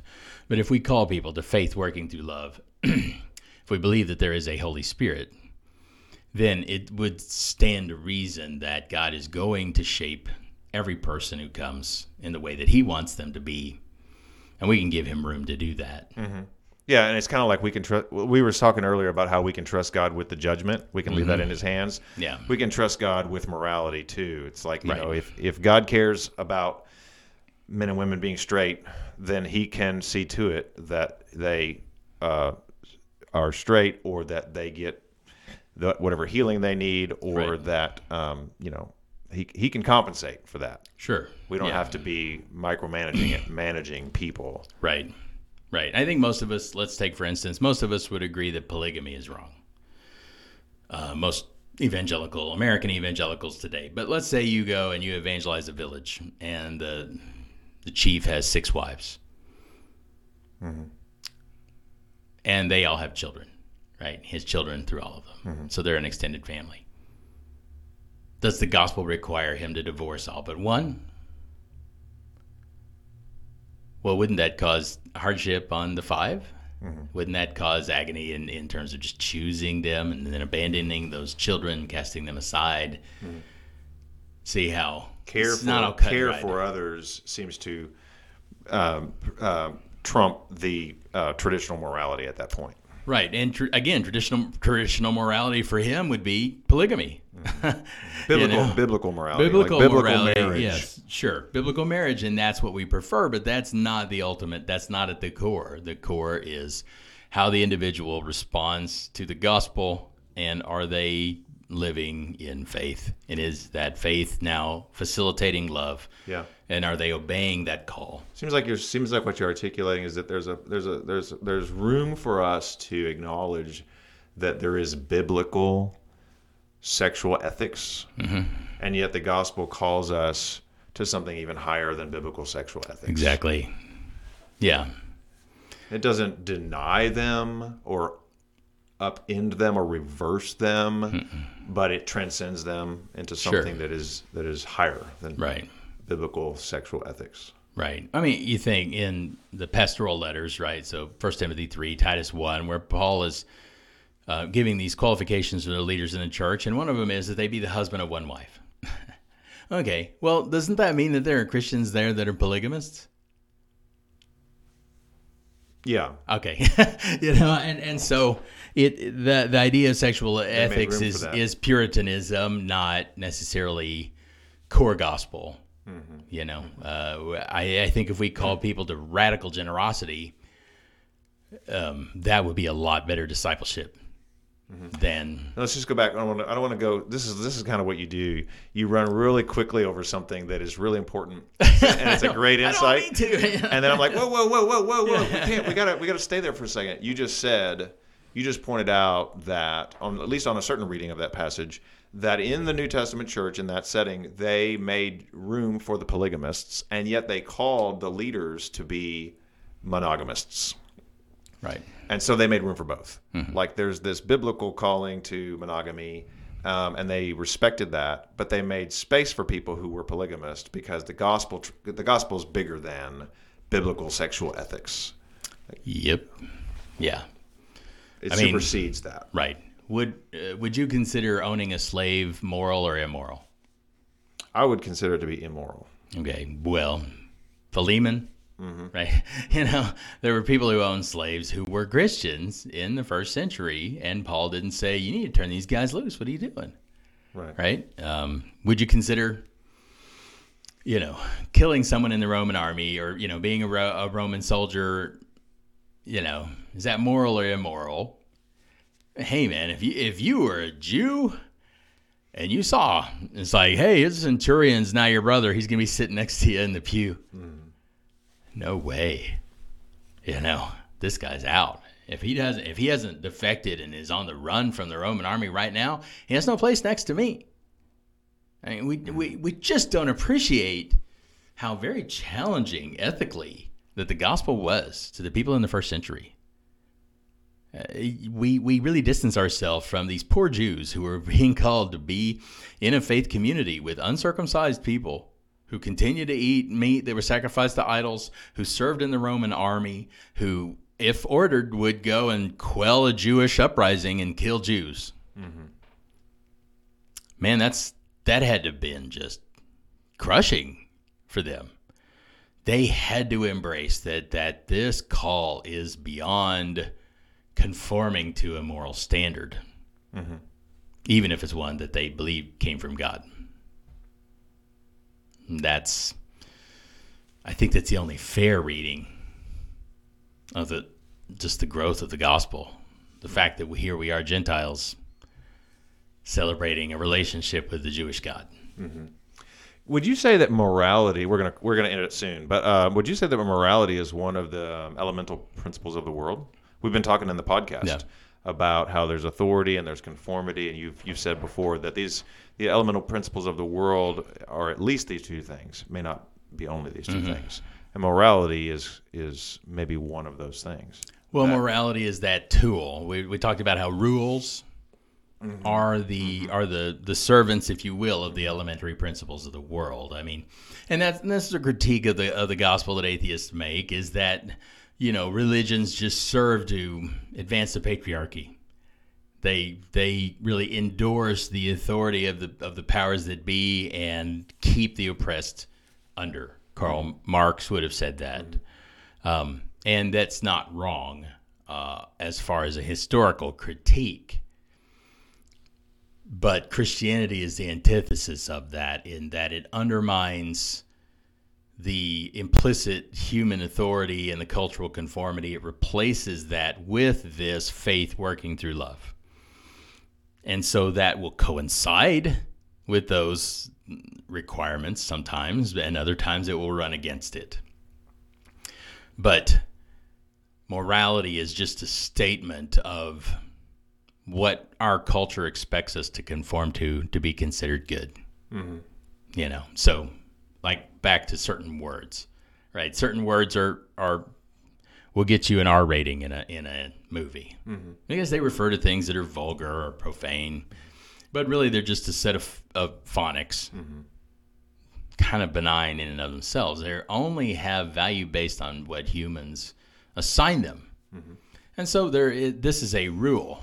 Thou shalt not say the F-bomb in a Disney animated movie is a rule that comes out of this notion of what it means to be a good person or what it means to be innocent and things like that. Okay. So they're not necessarily, morality is not necessarily the elementary principles of the world. It is according to the elementary principles of the world, Paul would say. So Paul, and as in Colossians 2, he says, don't conform to these prohibitions according to the elementary principles of the world. And so when Jesus disarmed the elementary principles of the world, what that means is that all of those taboos, all of those threats and warnings and all of that, they all are swept away at the cross. That there's no threat, that what's the worst authority can do to you? Kill you. Right. What's the worst society can do to you? Ostracize you, vilify you. Jesus already went there. He already went outside the camp. The author of the letter to the Hebrews says, now let us go outside the camp and worship him. I mean, here are people who are being excluded from synagogue. They're being excluded from access to the temple, and they're beginning to buckle under the pressure. And the Hebrew writer says, Jesus was sacrificed outside the camp. Go to him. Go to him there. You see, and so now whatever society may do to us is just a fellowship with our Lord. Whatever authority may do to us is just a fellowship with our Lord. And so the elementary principles of the world, they've got no teeth now. which is why it's so important that we transcend morality as some compelling force in and of itself. If we coincide with morality, it is purely because we're responding to the faith working through love. Okay, that's something to think about. Well, that was a nice long talk. Fun. And I wonder how we'll get people to listen to this. Hopefully they'll find it compelling and interesting like I did. Thanks for your time. Let's go have dinner. Yep.